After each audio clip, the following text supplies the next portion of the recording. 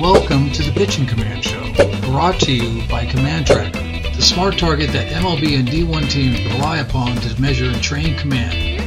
Many throw hard, but few command. Visit commandtracker.com. 3, 2, 1. Hey, joining today's podcast is my son, Sean Boyle, New York Yankees AAA pitcher. Welcome, Sean. I'm thrilled to have you on the show after 24 episodes. Yep. Hey, thanks, Dad. Some people might wonder why my son is on the show. The people who know us will understand right away why. And I think the people who watch it are going to soon find out why. Tell us a little bit about how you started in baseball.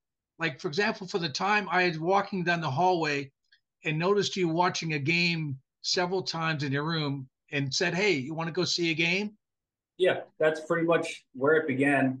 Sports really weren't our thing. Until I, got older and started to, get interested. And yeah, just like that, started watching the Mets on TV and, you noticed and you're like, well, why don't we just go to a game? So, I was so happy and excited to go to one of those games. And that was really the beginning. Started seeing it on TV and got to see it in person. I'm just like, oh, this is awesome. Like, I should try and play. And, from there, this is about 8th, 9th grade. First time in sports, and I was just excited. It's just something that really seemed to appeal to me. And when I started it, it was just like, yeah, this is something I could see myself enjoying and keep going with. So, yeah, I remember we had never gone to a game before, so I know you wanted to see batting practice, so I wanted to get there early, and we were the first one in the parking lot. yeah, and then we waited for the players to come in and. R.A. Dickey, I believe that was one of his really big years with the Mets, and it was great. Yeah. He stopped, signed the ball, still got it today. I mean, it's just that was awesome that he stopped and he signed the ball for you. I thought that was really good of him. Yeah, no, very cool. And like you said, I mean, we got there so early because all I wanted to do was see what was going on, what this whole thing was about, and really experience the whole thing. I feel like that really kickstarted this whole journey that has gotten us to this point. Just that one moment. Yeah, and I remember that at the end of your 9th year in school, your freshman year, you tried out for the baseball team just out of the blue. Yep. And you went down there with I think shorts or something. Like, you didn't go down in your baseball gear because you never had played baseball. So tell them about that. Well, you kind of hit on it right there. You don't know what you don't know, and I mean. Maybe I could have put it together. I should have showed up in pants, having watched as much baseball as I did, but I had no idea what to do. So I showed up going back to the winter workouts. I was the kid that showed up in jeans. Had no business being out there. I mean, practically embarrassed myself during those. But hey, that I didn't let that bother me. I just kept showing up, and then tryouts roll around, and there I am out there in Northeast baseball. It's 30 degrees out, and I'm the kid in shorts and a t-shirt, just chugging along, freezing my butt off. And needless to say, I didn't make it. And, there's really two ways to look at it in that moment. It was just like, okay, I didn't make it. Do I just turn it in and, stop trying? Or do I take this and try to figure out how do I turn around? Because, I wanted to play. So ultimately, that's what we did. And, that was an easy decision because obviously I wanted to play. And, being competitive, that's one of those things that it's just another milestone or a bump in the road to, get over. So we worked really hard for the whole next year and, found a way to bring it to 10th grade tryouts, and then we made it. Yeah, I remember taking you out to dinner after you didn't make the team and saying, don't worry about it. If you want to make the team, we'll work hard, and next year we'll make it. And then practically every day, we would go down to the field down the road. And at that time, you wanted to play third base. Yeah. And we were doing that for a while. But you worked very hard. And so, I was very proud of that because it was a good lesson where, you didn't make it that time. You worked hard, and then you made it. You did. And you became a important member on your high school team after that. Yeah, I mean, it's crazy to think about. I mean, the only reason I wanted to play third is because I always thought I kind of had a strong arm. We grew up playing football in the back, and I would just I just want a position that I could just throw it, just show off what I could do. Well, that's a funny story. I've told people many times too, where you would throw from, you were good on third base, and you would throw to first base, and the coaches were yelling at you to stop throwing it so hard. And it would crack me up. It's like, well, they didn't realize you should be the pitcher then. I mean, hey, we all got to start somewhere. So You did have a couple really good high school coaches. You had Eric Joyner, and then our favorite is Lieutenant Dan, Coach Dan. Dan. Yeah. Yeah, I remember first time meeting him. I was went to work out my sophomore year, and yeah, he's just coming around. You know, he's popping in and out. I had no idea what a windup was. He asked me to go from the windup, so it's just one of those, you know, kind of funny moments coming from literally no idea about the sport. But Right. he's been a huge help along the way. You know, He's especially awesome. being there, just feeding into you. You know, he's one of those people that you keep close. So, Yeah, and he's there's a awesome. lot of people like that Yeah. along the. And then I remember I have an engineering background and in physics. And so you're throwing in the backyard, and I'm trying to give you advice how to throw based upon what I think. I have known nothing about baseball. And to this day, we still laugh about some of those early things I was telling you.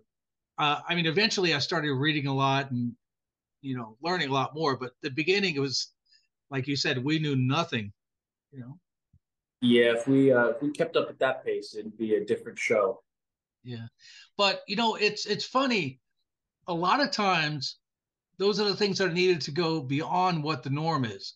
When you have someone that's outside of an industry come into the industry, they bring different ideas because they think of it that, well, why is it done that way? Why don't we do it this way? So we didn't do it the way everyone else did because we didn't know any better. We just thought of it logically, like, okay, uh, there's more pitchers on a team, so the chances of you making a team are higher if you're a pitcher. Yeah, Uh, then we said, well, how do you make a team? Well, you've got to throw strikes. You got to get people out. So we focused on those things and not what everyone was talking about. And that's kind of where a lot of new ideas are born in a lot of industries. You know? yeah, definitely. You know, like you said, the number one way for us to find a way for me to play and compete was, you know, we just narrowed it down. Okay, most likely going to need to pitch, and Right? you know, not knowing anything about the game, we really just figured, well, it's better than throwing the ball around the zone, so let's just focus on the zone. Yeah. Yeah. And so you had been using a Target, some brand, and they were getting shredded left and right. So what we did was we took a backstop and took epoxy paint and we painted a target on it. And I would just call out a square and you would throw to it. And it kind of developed your style to being able to hit a spot on a target, you Yeah, I know? mean, target you just described, uh, you know, looks like a I don't know prehistoric relic compared to this thing. So, Yeah. But that target from 6, 7 years ago has been outside for yep, 6, 7 years in all kinds of northeast weather, and it's still okay. yeah, It's pretty amazing. Uh, Now the other thing is when you got out of high school, you had no offers. You had started to play really well in like summer ball, and then we were trying to figure out where to go. And another friend, Justin McKay, had mentioned Coach Brown at Suffolk Community College. We didn't know him. You went down and you enrolled, and that I think was probably another one of the great things that you did because Coach Brown is an awesome guy. He's an awesome coach. And I think it was like the perfect spot for you. Like if you had gone to D1 right away, I don't think it would have been as good as you starting at Suffolk, you know? yeah. I mean, we'll backtrack a little bit, but you know, getting over the hump from ninth grade to 10th grade to make the high school team, like, you know, that was already like one of those great moments, you know, and it really Yeah. stands out, you know, and big milestone. And then to, you know, carry that momentum through my last 3 years of high school, you know, it was great. Really started to figure it out and enjoy playing. But then, high school doesn't last forever. So now you got to find out, all right, well, what's next? And, I wasn't the best student in the classroom. Um, I was doing well with baseball, but not ready for, an NCAA or whatever. So the combination of needing to figure out a little bit in the classroom and, maybe develop a little bit more on the field, it's like, that was the perfect fit. 5 minutes from the house. And then on top of that, couldn't have asked for a better coach to play for and, really learn the game and how to do things the right way. And it was just the best place for me, like you said. Yeah, And I think it he's a really set everything up. It really set everything up, heading into, the next few years. And even now, a lot of stuff that we went over there, it's still hold that close. yeah. I mean, it's a Hall of Fame coach, but he's literally still a friend of mine to this day because he's such a nice guy. And there are lessons that I've mentioned to people many times where, like, I would be there while you're doing a workout, and then I said there's one time a guy came in and started mumbling and saying something and arguing with Coach Brown. Coach Brown told him to go in the back for a workout where you guys were working behind a door, and he slammed the door. And then we looked at each other like, "Whoa, what is this kid doing?" And then I asked you later on what happened, and you said, "Well, after he slammed the door, I told him we don't do that here." And then that was the end of it. And it was a good lesson to me in a coach setting the culture for the team, where like uh, all the teammates kind of set the tone of what should be done there. Yeah, I mean, that's by far one of the biggest things I've learned, especially in college sports. Um, you got to have a good culture. I mean, that's the cornerstone of the program. Like, it's hard to Yeah, move forward from that. And, at Suffolk, you're getting a whole mix of guys in there. So, Coach Brown really set the tone every year and really every day.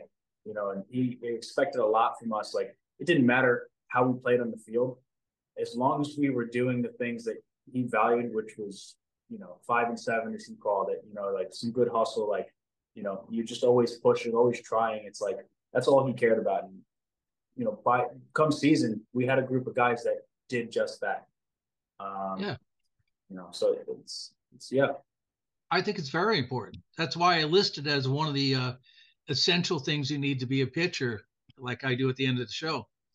The other thing was we had sent your videos and schedule around to people, and one guy who was scouting for the Rangers, I think at the time, was Chris Wimmer, and we didn't know him at the time. He's become a good friend, uh, but he showed up one day to watch you pitch in a game. And describe that day. Yeah, I mean, we talked about it a couple of days ago, but to me, it was out of the blue. I like hadn't heard from this guy. Actually, we'll backtrack a little bit more. He called me, I believe it was either high school or Suffolk, whatever. We'll call it, 12th grade or so. And yeah, he gives me a call, introduces himself. I'm like, all right, this is sweet. I got major league, interest. Like, it's crazy. Hadn't heard, went silent for a couple of years. And then, as we said, out of the blue, this guy shows up to one of the games. I didn't know it until after the game meeting him, but I'm warming up on the side, and here's this guy standing right up next to the fence. I'm throwing in the outfield, and he's videoing and he's watching and almost taking notes. And I'm just like, this is bizarre. Like, has this guy never seen baseball before? I've never had someone watching that close. Go about the game. Pretty sure it was a solid outing. It was one of those games I was throwing on that steel plate covered with sand. But anyway, Yep. yeah, so good game. And then by the end of it, Coach Brown and Coach Bonet were there, and they introduced, they start talking to Chris Wimmer, and they call me over at the end. They're like, "You have any idea who this is?" And I'm just standing, face to face with this guy. I'm just like, "Dude, I have no idea who you are." And then sure enough, they're like, "Oh, it's Wimmer." It was just like one of those, oh my gosh, you meet this guy, you feel like you know him, even though I don't know. But Yeah. yeah, it was Yeah, just he's a great guy. I remember we talked for a while, and then I said, I remember saying, why don't you two talk by yourselves? I'm going to go away for a while. So I left you guys alone for about 15, 20 minutes because I wanted him to get you to know you, by himself. And then we went out to dinner, and he was a great guy, and we've been friends ever since. Yeah, and just crazy how things begin. But yeah, So I remember like some of those fields, like in particular that one you talked about had a metal plate with sand on top of it, make your feet slide, very dangerous. And a lot of them had divots right by the rubber. And so we talked about having a different kind of, not a wind up, but keeping your foot planted on the rubber and then moving back. It created a different style. And the reason for that was so that you wouldn't step back and then step into a hole. Do you remember that? yeah. I mean, we weren't playing on the best of surfaces, so Yeah. kind of had to roll with the punches and find a way to be able to perform because if we did it like everybody else in that time, it was pretty easy to be inconsistent with how you're setting up and all that. So we Yeah. did what we could with what we had. Yeah. You're experimenting even back then, right? Yeah, And, and then another one that I think is important when you first went to DBU, in your first start against Baylor, you got rocked. And you had something like a 9 ERA with 9 innings, and you were having a rough time. And it was that point you had to figure out a way to then overcome that again. yeah. I remember, that junior year was not something I'd like to remember, but looking back, I, it's important that I do because I it's think it was an another, important time. Yeah. yeah, like without that year, that was another hurdle to try to find a way to, elevate the level of play and, and keep this thing moving along. I remember, we would talk about things and try to figure it out. And then one day I got a call from Coach Brown. Um, and he's just saying, "Hey, how's everything going?" Obviously, it was going very poorly. 9 innings pitched compared to 30 or 40 innings pitched the year before with him, and I was just like, "Coach, it's not going good." Like I have no idea what's going on. And almost questioning whether or not I belong there. And he was just like, "Well, I was looking at your video, and I mean, this is not like what you were doing. I mean, you're all at it. You're all out of whack." So I mean, come to find out, I believe you two were talking, and trying to figure out a way to like Yeah. subtly Well, sprinkle it in there. But it was just like what that was happened? one of those things that we really needed to kickstart the whole revamp or whatever you want to call it. Well, what happened with that was I saw some things you weren't doing like you had normally done, and you weren't really paying attention to me. And so I called Coach Brown. And I told, listen, if you tell him this, he's going to listen. Yeah. And I had him call you. And then after that, if you remember, we kept, remember we had the video in the bullpen that we worked from then on? Yep. Remember the little tripod? And so that kind of got you back into, because I had seen you throw 1,000 times. So I knew exactly how you throw, and it was easy for me to see it. Coach Brown had also seen you thrown 1,000 times. So for us, it's very easy to see. But again, I've said to you many times, I could have told you a lot of things. It still was up to you, meaning I could have worked with other kids or someone else and told them all the same things. Uh, you still have to do it yourself, you know, and so you did. But I think these are good things to bring up because I think other people watching this, if they have kids or in high school or college, it's important to note that you're going to have obstacles that you have to overcome. And when you see someone like you that's in AAA, you think, oh, well, it was just easy for them. It's like, no, you had to struggle a lot of times. And that's okay. And I think a lot of times that's the point where you really learn. If it comes along too easy, you don't learn. When you learn those hard lessons, like the lessons at Baylor, it's a hard lesson to learn, but you learn from that. Yeah. I mean, hopefully there's not too many hard lessons, but I mean, then again, here we are again, rehabbing. It's another one of those hurdles. Well, the other thing too you came across was when COVID came, you were still kind of stuck in the GCL for a long time. Then COVID came. Then you were working out by yourself. And I remember I made you two targets, the manual versions, and you were working by yourself using the targets, and you worked very hard.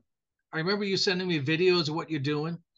And then the next year in 2021, you shot four levels all the way to AAA. You threw two no hitters, one in high A and one in AAA. Uh, that didn't come out of nowhere. That came out of the work you had done in 2020.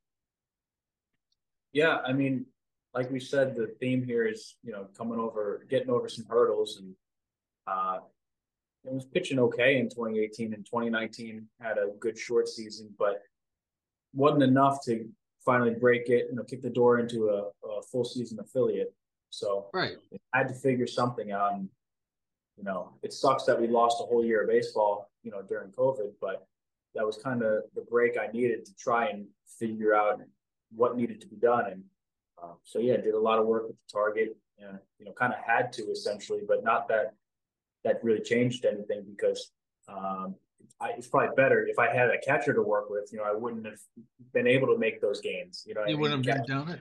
And the other thing too, I remember looking at how you're pitching, and with my involvement with data, I was saying I called you up one time, said you need to cut fastball, and I remember you saying, yeah, Dad, but I got to listen to my bosses right now. Let's work on a cut fastball in the off season. I said, okay. Well, what happened was, I tried to throw a cutter or a cut fastball for a long time. Just never figured it out. Just never had a shot, and I wasn't really convinced that I needed one at the moment. I was just like, all right, stick with the sinker slider. And then 21 comes along, and we changed up the slider grip, and now I'm throwing. We got some good horizontal going on it. It's okay. We got two things working for us: sinker, slider. Good. Then you call up. You're like, look, think a cut fastball works well here. It's like, yeah, I hear you, but I can't be messing around with that right now. And then like 3 weeks later, Sam Green comes up and he's like, ever thought about throwing a cut fastball? It's like, all right, well, I got two people, that I respect their thoughts, and so it's like maybe I should go for this. And then out of the blue, cutter. So it's just like perfect timing, perfect storm. Well, that was the pitch that you needed against lefties, and that's what Yeah. I had seen is that you were tearing up righties, but for lefties, it's like you needed that pitch. And again, to your credit, you developed it because again, you could tell a guy that, but if he doesn't do it, it's not going anywhere. So uh, no one could take credit for what you did. You can suggest all you want. You still had to do it, Yeah. and that's an important distinction. You know. The other thing I talk about on the show a lot too is that I told you many years ago that there will be a lot of people that really want to help you. They mean very well. They love you. They want to help you, and they're very very wrong. A lot of them. And so learning to politely listen to the advice, but not follow it is kind of a something you have to do, right? It's a skill, Yeah. you want to be polite, you want to hear people out, but there's a time and a place for things, and especially the further you go. Right. And I think the way you figure that out is one, you learn who to listen to, but also what we talk about a lot is to know who you are, what makes you special, why you were drafted, what's going to carry you on. Like, tell them about what Ben Zobrist had told you when on the day that you got drafted when he called you. I mean, you essentially paraphrased, but no, yeah, it was cool. You got to know him through Dan Hefner at DBU, and he gave a call when I got drafted, which was really cool. And I was coming off his World Series MVP year, I believe. And yeah, get a call from him. It's like, wow, I got to try to think of something good to say here, good to ask him. I got this wealth of knowledge. This guy's been to the top, or he's at the top. And so I asked him, what would you tell first year Ben Zobrist? And he said, you got drafted for a reason.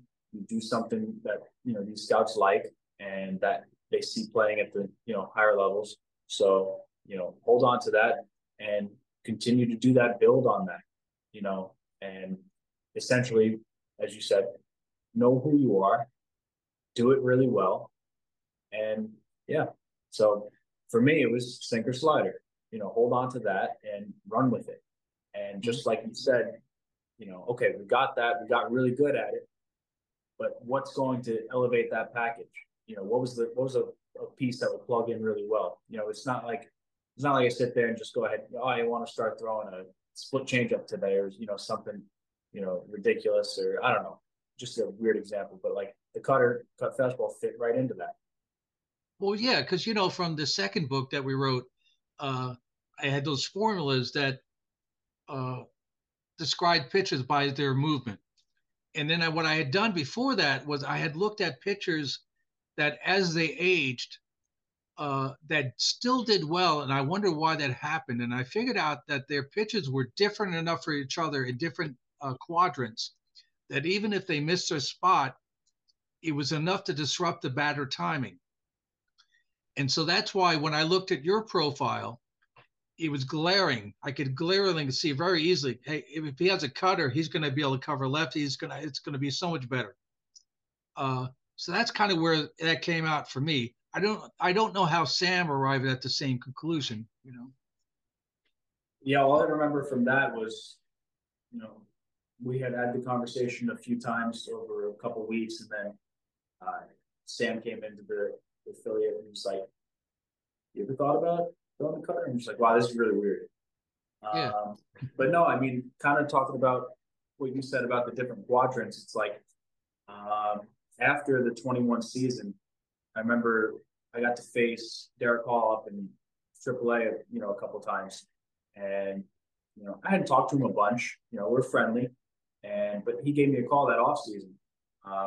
So we're just shooting the breeze and going through some stuff, and he's just like, "Dude, like, really cool to see you, shoot up there and facing you." It's just like, he wanted me to know I got 3 or 4 pitches that if I just funnel them down the middle and let the break take care of it. He's like, "Dude, that's tough to handle." And that meant a lot coming from him. He's a really good bat and thoughtful player. So it's like, to hear that from him meant a lot. And I think it supports what we had talked about of, finding pitches that go to those different quadrants. The batters just have a lot to think about at that point.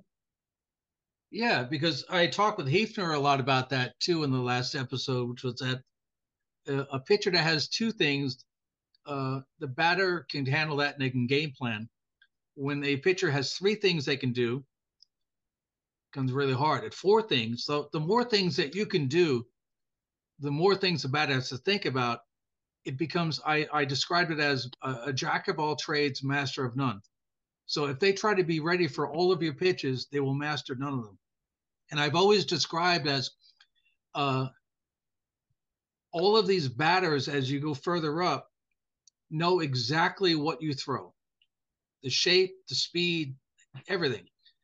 But they don't know when and where you're going to throw them. Right. And they don't know the speed sometimes. Like Bronson Arroyo talked about using the same pitch at different speeds. So he would talk about throwing soft. So he'd throw, like, say his sinker is 91. He would throw his sinker at 83. So it essentially became a different pitch. Yeah. And that's pitching. I mean, how do you think of it in terms of what you mix with your pitches?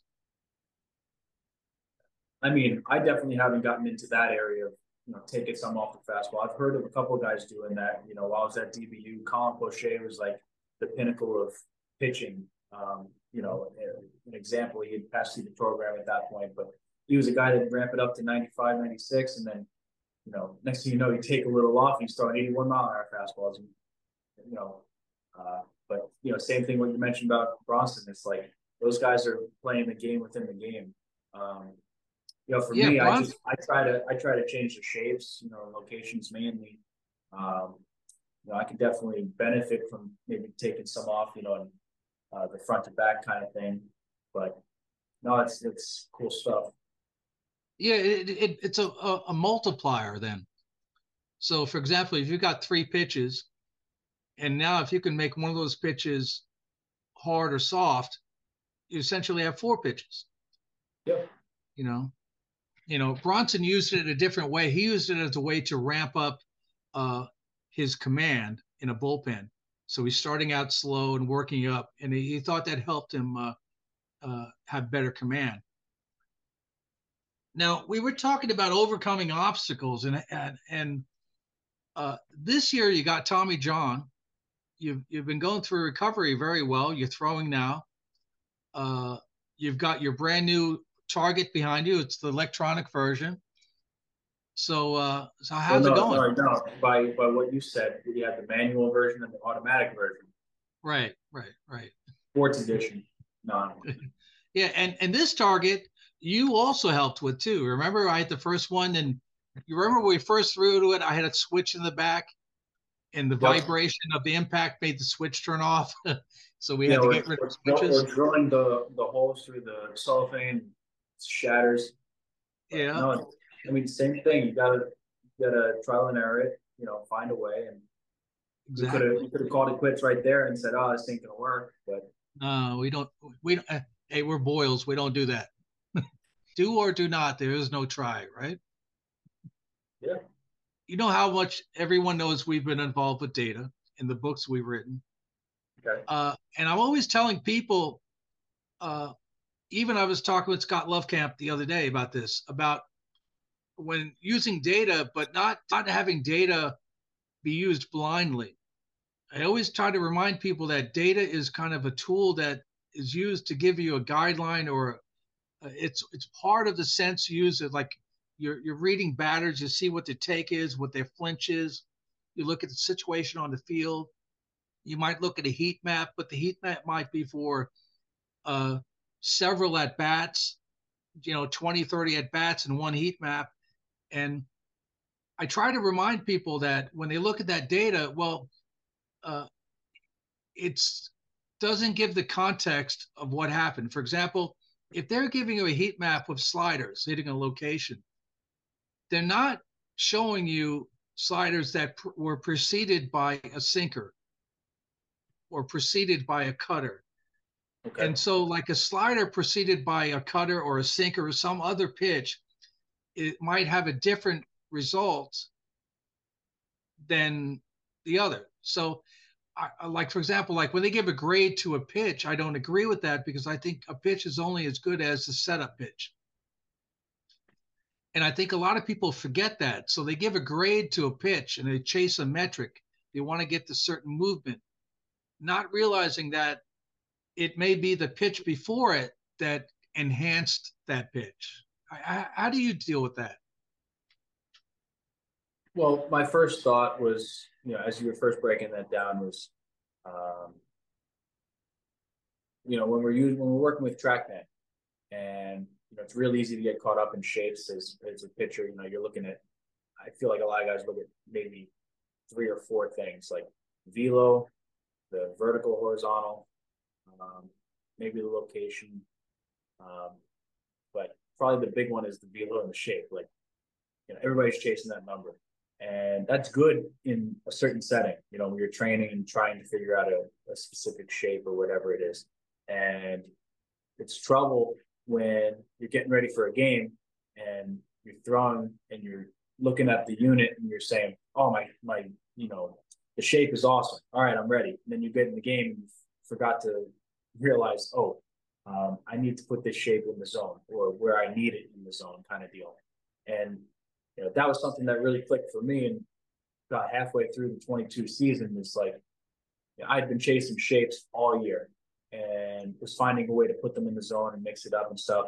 But then I got greedy and was really trying to up the shapes on the pitches and stuff like that, and started getting away from what made me, valuable and what made me a competitor. A player that's going to get the job done. That's putting the ball where I need to, when I need to.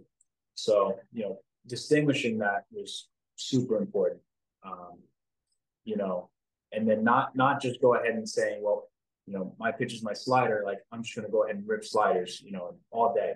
Like, well, kind of what you said is like, as much confidence as I had in my slider, and I do have my slider, I have to recognize when to set it up or how to set it up to make it that great Exactly. slider. So Exactly. Because if you throw three sliders in a row, I think the third one goes out of the well, park. now there is a time for that, and you have to be that's part of playing the game. You have to be able to read when the time is for that. There's some Yeah. guys that just won't make the adjustment. All right, then why, you know, this game's hard enough. Why make it harder? You know what I mean? Well, yes, but I always take the point that I assume, in especially double A and up, they're all professional hitters that they're going to make the adjustment. So that's why I take it to that point.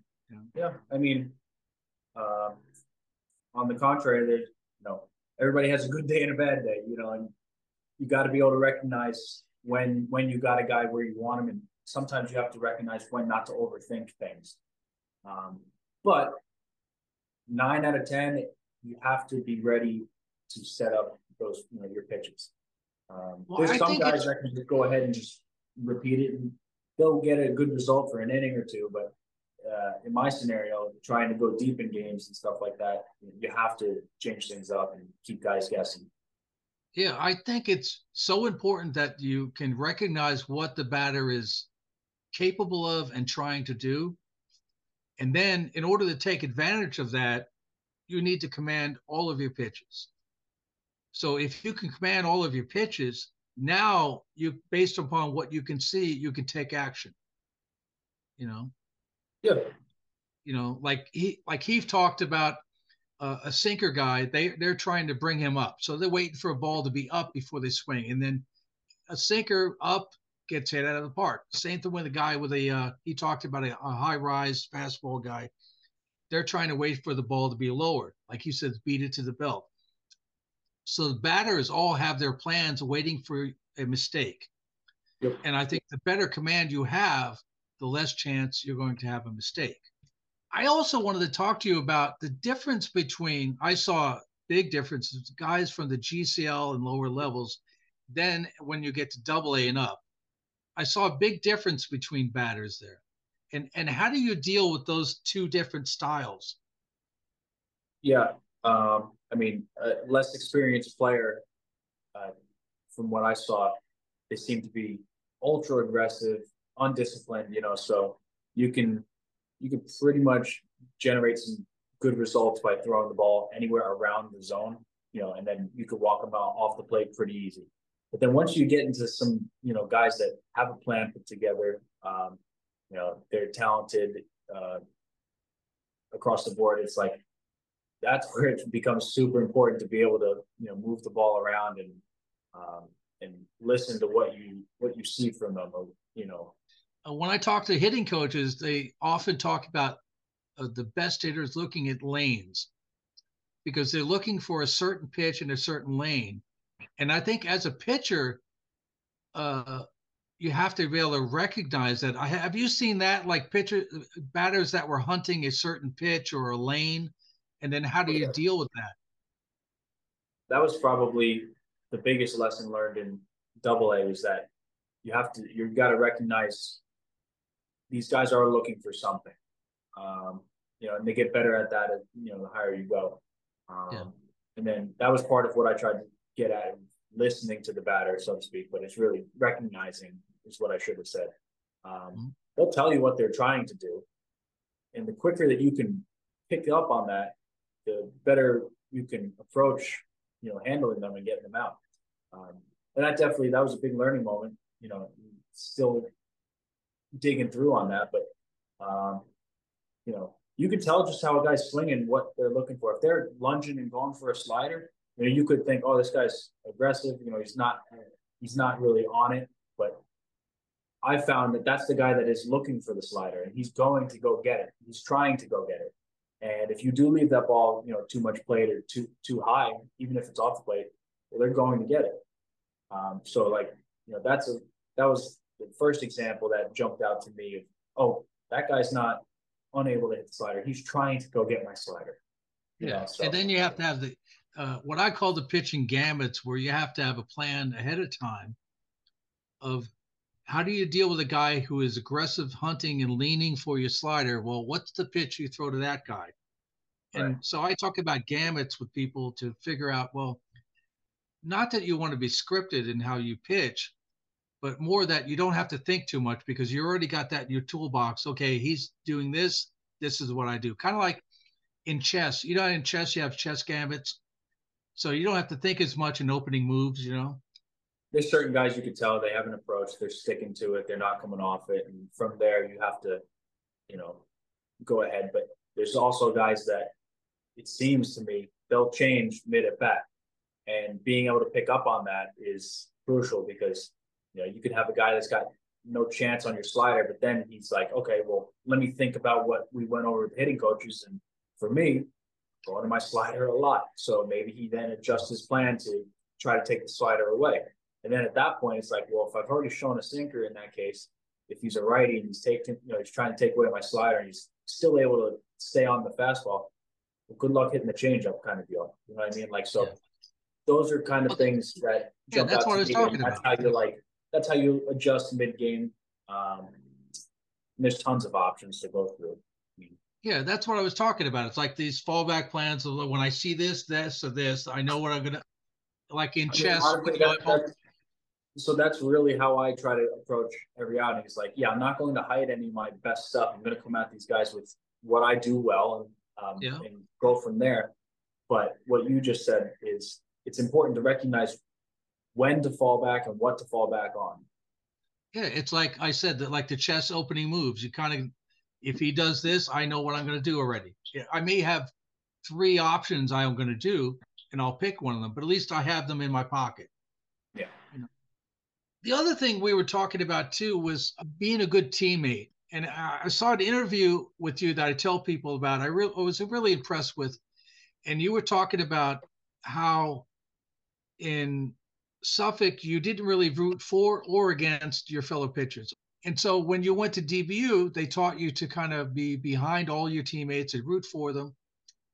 You described how you carried that into the minor leagues and that it helped your teammates and it helped you at the same time.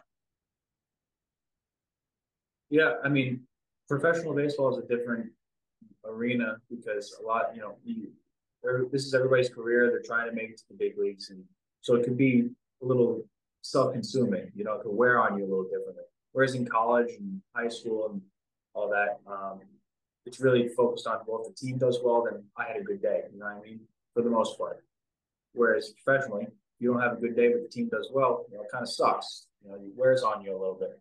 So if you could find a way to take that pressure off and focus on people around you, especially in a professional setting, like you're with these guys 6 to 8 months out of the year, you're with them all the time. It's like you might as well try and find a way to enjoy it because there's going to be a lot of ups and there's going to be even more downs, along the way. So, not to be cliche, but baseball is a game of failure. So you find a way to move past that, and it's going to make the day to day even better. Yeah, I think you're right. You don't want to ride the highs too high and the lows too low. Or in that poem, If, you remember, it said to treat triumph and disaster as the imposters they are, The hurdles. Get over the hurdles. Yeah. Remember I had that poem on a plaque in your room? Yep. So when you're working on command, well, using the target like behind you, how are you thinking about working command? Is it solely in your mind, like the focus, or are you looking for a feel? Like what are the ways that you work on command? Well, first thing, you have, for me, I have to identify the spot. I mean, I think a lot of guys do, but like having this, it's a little bit different where it's not moving, you can see it. So like, okay, that's where my desired end location is. For me, I try to then take a position between my end location and my starting location and essentially throw the ball. I throw a ball through a hoop. I'll put the hoop between me and the target and try to get it, to break or whatever, or start there and end in a different spot. But I think we kind of touched on it before is, when you start introducing, TrackMan and stuff like that to give you some feedback while using something like this, that's when I start really putting this feel with a number, with a location kind of deal. So like, if I'm using all three, that to me is what's going to help me really hone in because at the end of the day, it really is something I feel off my fingertips. Mhm. But all three things that I just mentioned, when I add them up and when they're right, that's how I really find what that good feel is, what I'm going to be able to take into a game. Yeah, so it's focusing on the target, but also having a keen awareness of how your pitches move because you're going to have a start location and end location.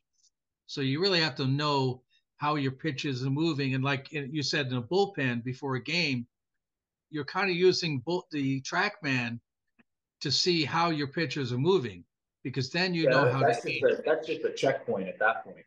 Yeah, because now you know how they're moving and you know how you're going to start them to have an end point, right?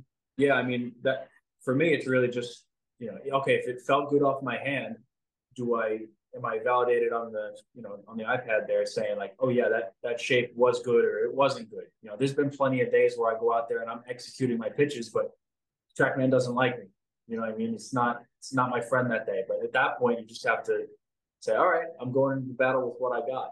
I'm gonna Well, make it here happen. comes another thing that I talked about a few times on the show that I think when you have a good bullpen before a game, it may be not such a good thing for you because now you go into the game, you think, oh, I'm going to have a good game, totally confident, blah, blah.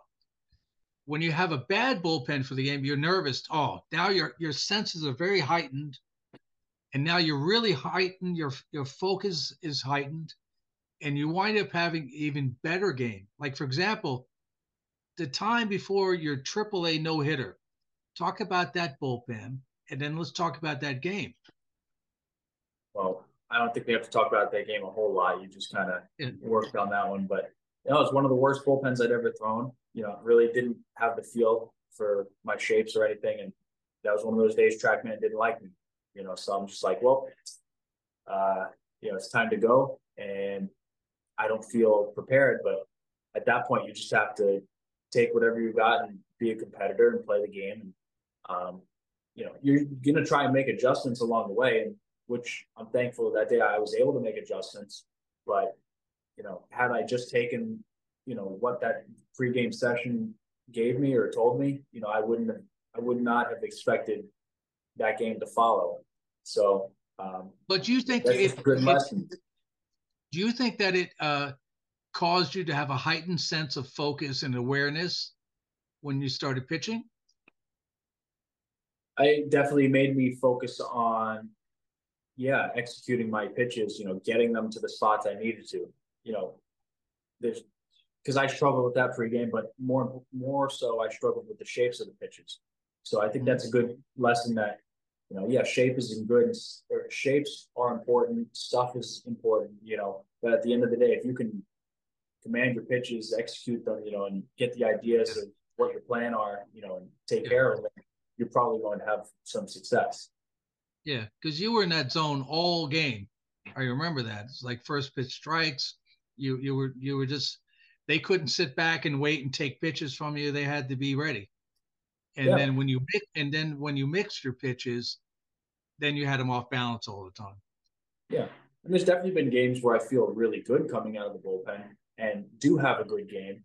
But there's also been a couple games where I feel really good with my pregame session and then come into the game and it's like, you maybe I'd hate to say it like this, but could it have been that I let my guard down? So Well, that's what I'm thinking. I've been asking people about whether that overconfidence uh, is a bad thing, and whether uh, that feeling of unease of not like you're not totally confident, so you're fully aware and your senses are heightened. That maybe it's a good thing. yeah, What do you think? I don't know. I'm just asking. I mean, I couldn't give you if I gave you an answer, it'd be just as good as the next person. You know what I Yeah. mean? But I do think there's something there. Yeah, You know, I yeah, do think that focus makes a big difference in command. Like you remember when we were first practicing, I always had you kind of close your eyes, visualize the pitch move, hit a target. I always thought that visualization, that focus was really important. What kind of techniques do you use to kind of help with your command in that way? Do you visualize that still? I mean, I have for sure, and there's moments that I do that. Um, I think the biggest thing, what I try to hit on there is I always try to throw to a midway point between me and my target, and you know, I could see it by looking. If I'm looking from me to you, like I could put something in between us, and I feel like in that it's kind of that visualization of. Yeah, because you know how your pitches are moving. Yeah, I think that's important. Yeah. And depending on the day, if they're not moving the way I want them to, I don't harp on trying to hit that same spot. I just say, okay, well, if they're not moving the way I want them, I'm Let's going to move move the my spot spot. over. Right. Yeah, yeah, It's not exactly. rocket science. Yeah, this game's hard enough, so try to find ways to keep it simple. And I think that helps a lot for me, making adjustments during the games. Mhm. So last year they wanted you to get more innings in, so they had you go back to Double A as a starter, and you crushed it. You had the most innings of any Yankee minor leaguer, and you had the second most innings of any minor leaguer of any team. You also had 10 quality starts in a row, the most in I don't know how many years. But you started the year a little bit struggling. What happened there? How did you overcome that? And what did you find that you overcame? I think probably the biggest thing was early that year. I was, I felt a little bit of pressure coming off of 2021, trying to find a way to make another good year, put another good year together. Um, so that's not the right frame of mind to be in. You got to come in and be ready to attack and that kind of thing. Touched on it a little earlier as well. Focused a little bit too much on shapes, versus the command and the execution of those pitches.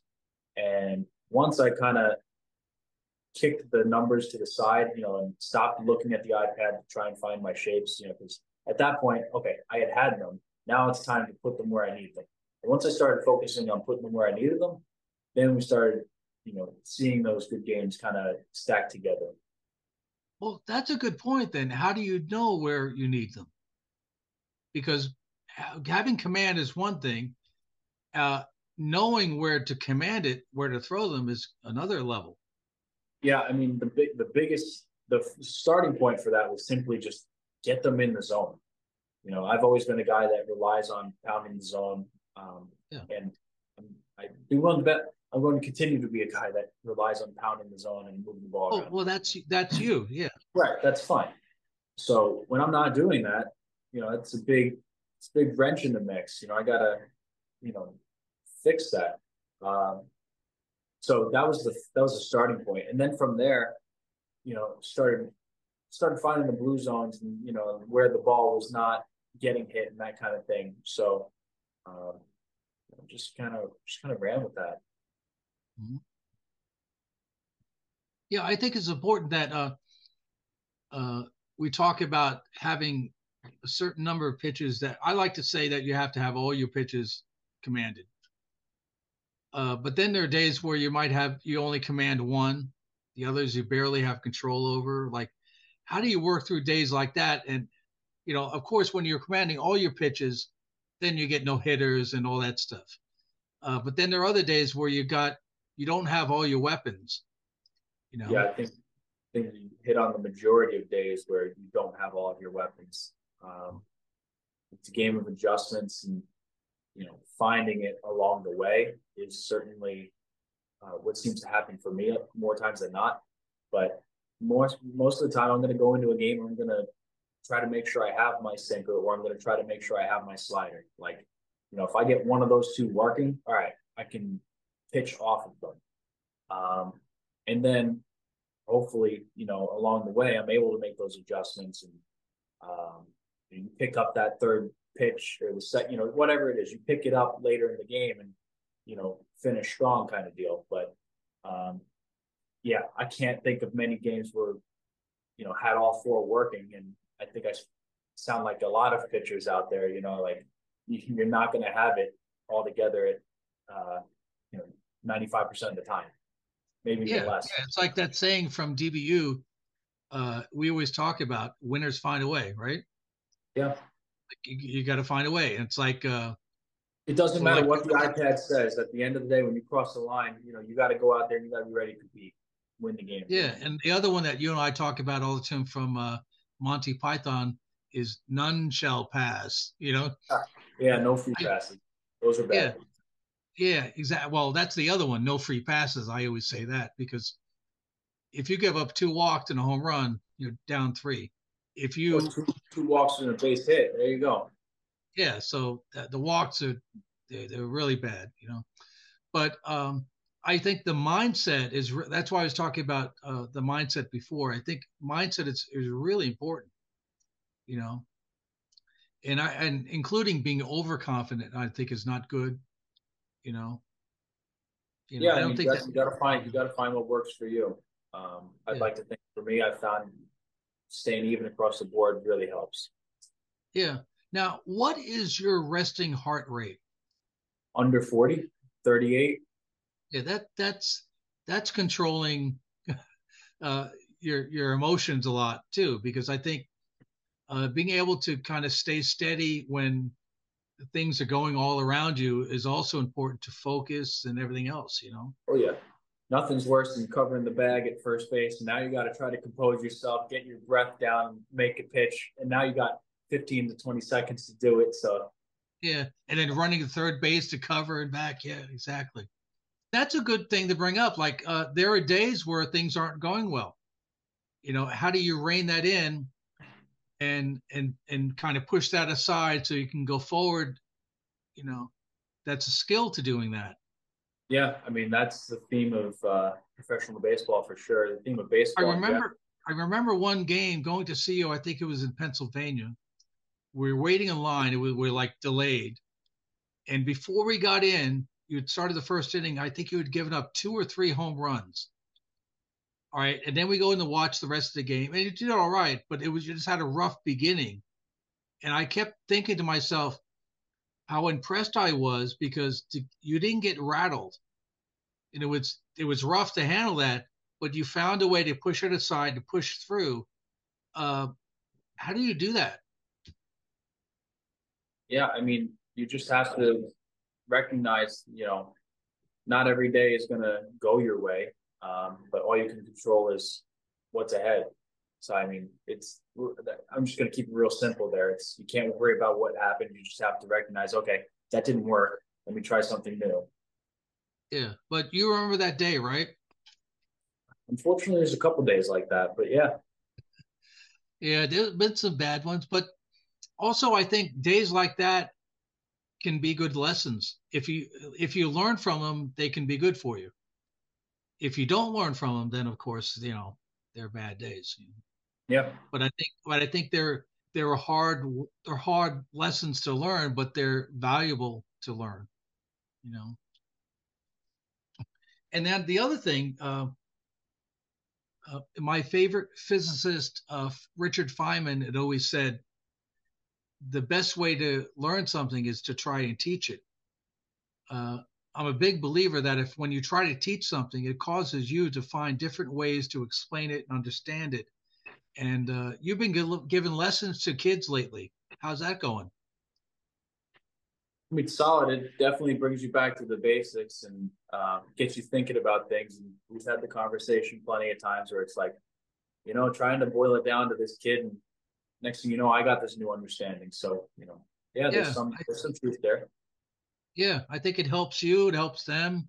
I think it forces you to find different ways to think about the same problem or technique. Yeah, this is a really simple game that we make really hard sometimes. The game is Well, at definitely the hard, but well at the level you're playing, it gets little intricacies. It's more yeah, but difficult. at the end of the day, it's you got to do a couple things right. You know what I mean? And you just have to find a way to do that every day. But sometimes there's like those moments when things don't go your way, or you give up three home runs or whatever, and you're sitting there scratching your head. You can sit there and overcomplicate things a little bit. Yeah, Sometimes there's a time to do that. Sometimes you have to pull things apart and figure it out. But yeah. I think after the game is when you do that. what I'm getting at is sometimes the overwhelming majority of these moments are okay. Let's not panic. Let's not overdo it. it's pretty clear that okay, maybe the pitch selection was poor or the execution was poor. You know what I mean? It's like you don't have to go and reinvent the wheel of what you Yeah, do. yeah, exactly. I think pitch selection and sequencing it's a big factor because I've seen many times where two pitches are thrown and reverse the order, it's a strikeout. Reverse the order, it's a home run. You know, I've seen that many times. Now, uh, with the pitchers you've seen that have been successful, that do well, what do you say is like a common quality? What are the common things they have in common? I mean, I would say the majority of them have a go-to pitch and are working with at least two consistent pitches. Like they're just filling them up, filling the zone up with them. Um, Now, is that with control or command? well, I Just would say filling at the zone least with control. at least at least one they're commanding. You know what I mean? They're moving it around. And, that's their go-to. Um, and then after that, it's I would say two more that they can control. Um, and then the really good pitchers, they got two that they're commanding at least. So, and that's a really tough thing to do. Um, but yeah, All right. So, what would you say is the best advice you ever got? And you don't have to say it's my text that I send you every game, which is BU command and mids.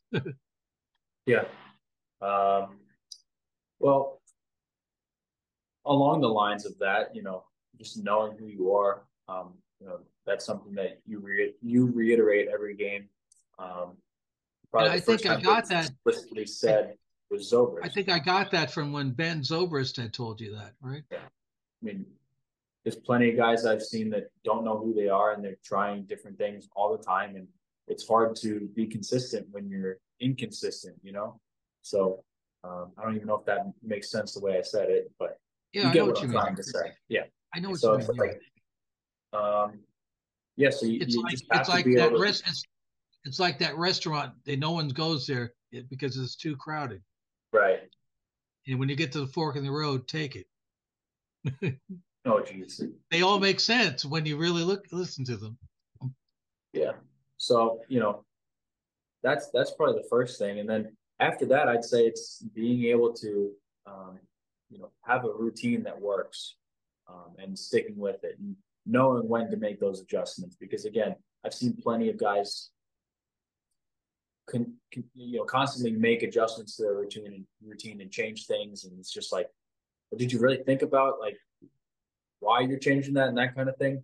So I remember talking to you a long time ago when you first year you're playing. I was saying that before you change anything, we got to sit down and talk about it, really think about it, so that you're not hopping from one thing to the other. Because I saw that as could be a big problem too. yeah, so and especially the higher levels, again, you're there for a reason because you're doing a couple things really well. So when you go to make a change, think about, well, what's going to be affected by this change.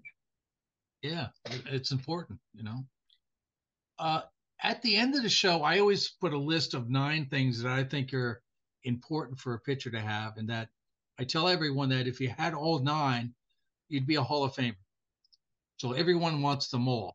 But I say try to pick your top 4 uh, that you think are the most important. So I'm going to put them on the screen, and then I'm going to read them off so that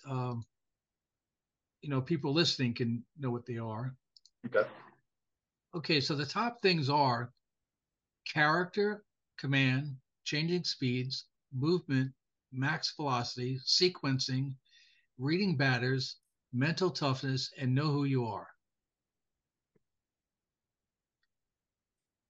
Yeah. So for me, I'm going to say command, know who you are, reading batters, and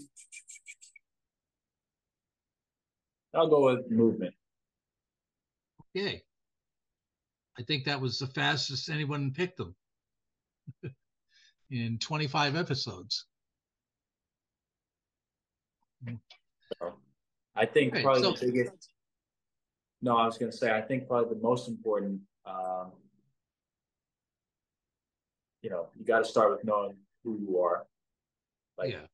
like that's something Yeah. Cause, that's very core with yeah. Cause me. like, We keep hammering that one, like yeah. Cause for I a think, reason. like you said, is that it affects everything you do, how you work out, what you work on. Because if Right. you're focusing on things that, if you're trying to be a power pitcher and you're not a power pitcher, well, that's not going to do any good.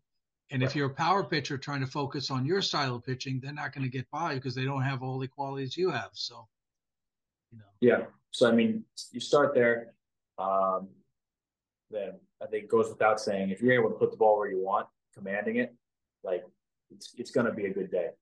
yeah, We I always, we hit on it where um, I didn't have the best stuff coming out of my hand, but I put the ball where I needed to, made adjustments along the way, but like that was the first step in having some success. Is okay, put the ball where I needed to. well, yeah, like in that no hitter, like I always tell people, it's not the most movement you want. It's actually, you got to command it. And if you can command something, even with less movement, you're going to have success over someone that has more movement because the more Yeah. movement, a lot of times the batters will pick up on the extra movement and they'll lay off it. Yep. So sometimes more movement is worse, So, Yeah. but After I think that, no, I was gonna say after that, after that, reading those batters. I mean, if you can move the ball around and know what to move around and when to move it around based on what you're seeing, like that makes sense to me. You're gonna have a good day. yeah. And I told you the story about my friend Emo was talking to a group of high school pitchers, along with Jamie's cousin was there. You remember down North Carolina? You'd And he mentioned was standing, yeah. And he's on a chalkboard. He wrote out, okay, what is the primary job of a pitcher?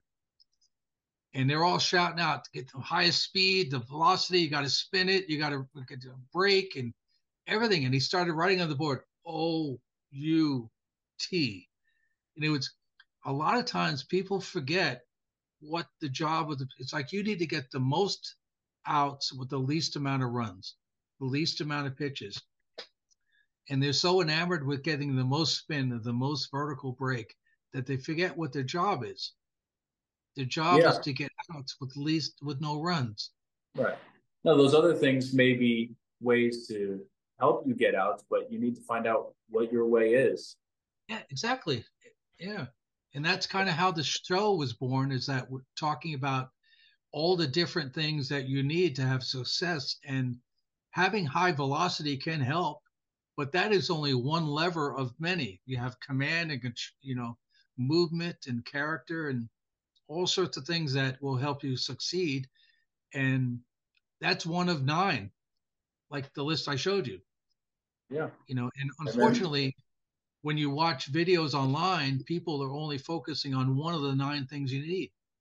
yeah, and then my last one, movement. I mean, I'm not necessarily talking about the most Oh, movement. big I'm time. talking about that right movement, that late movement, Yeah, like no, that kind of movement is stuff. critical. Yeah, it's absolutely important. And a simple thing like changing speeds, like when we talked about Bronson taking his sinker and making it two pitches. Well, you could have a sinker and a changeup and do that too. But now, if you have a sinker, a changeup, and you have two sinkers and a changeup, you got three pitches. And Yep, now a batter, if he has to think about three things or four things. The more things that he has to worry about you going the zone with, the harder time he has. that might be one of those things that goes even under the batter's radar. You know what I mean? Where they don't even realize that it's that fifth pitch they're dealing with, but it Exactly. doesn't And matter. It doesn't Bronson, matter because it's different.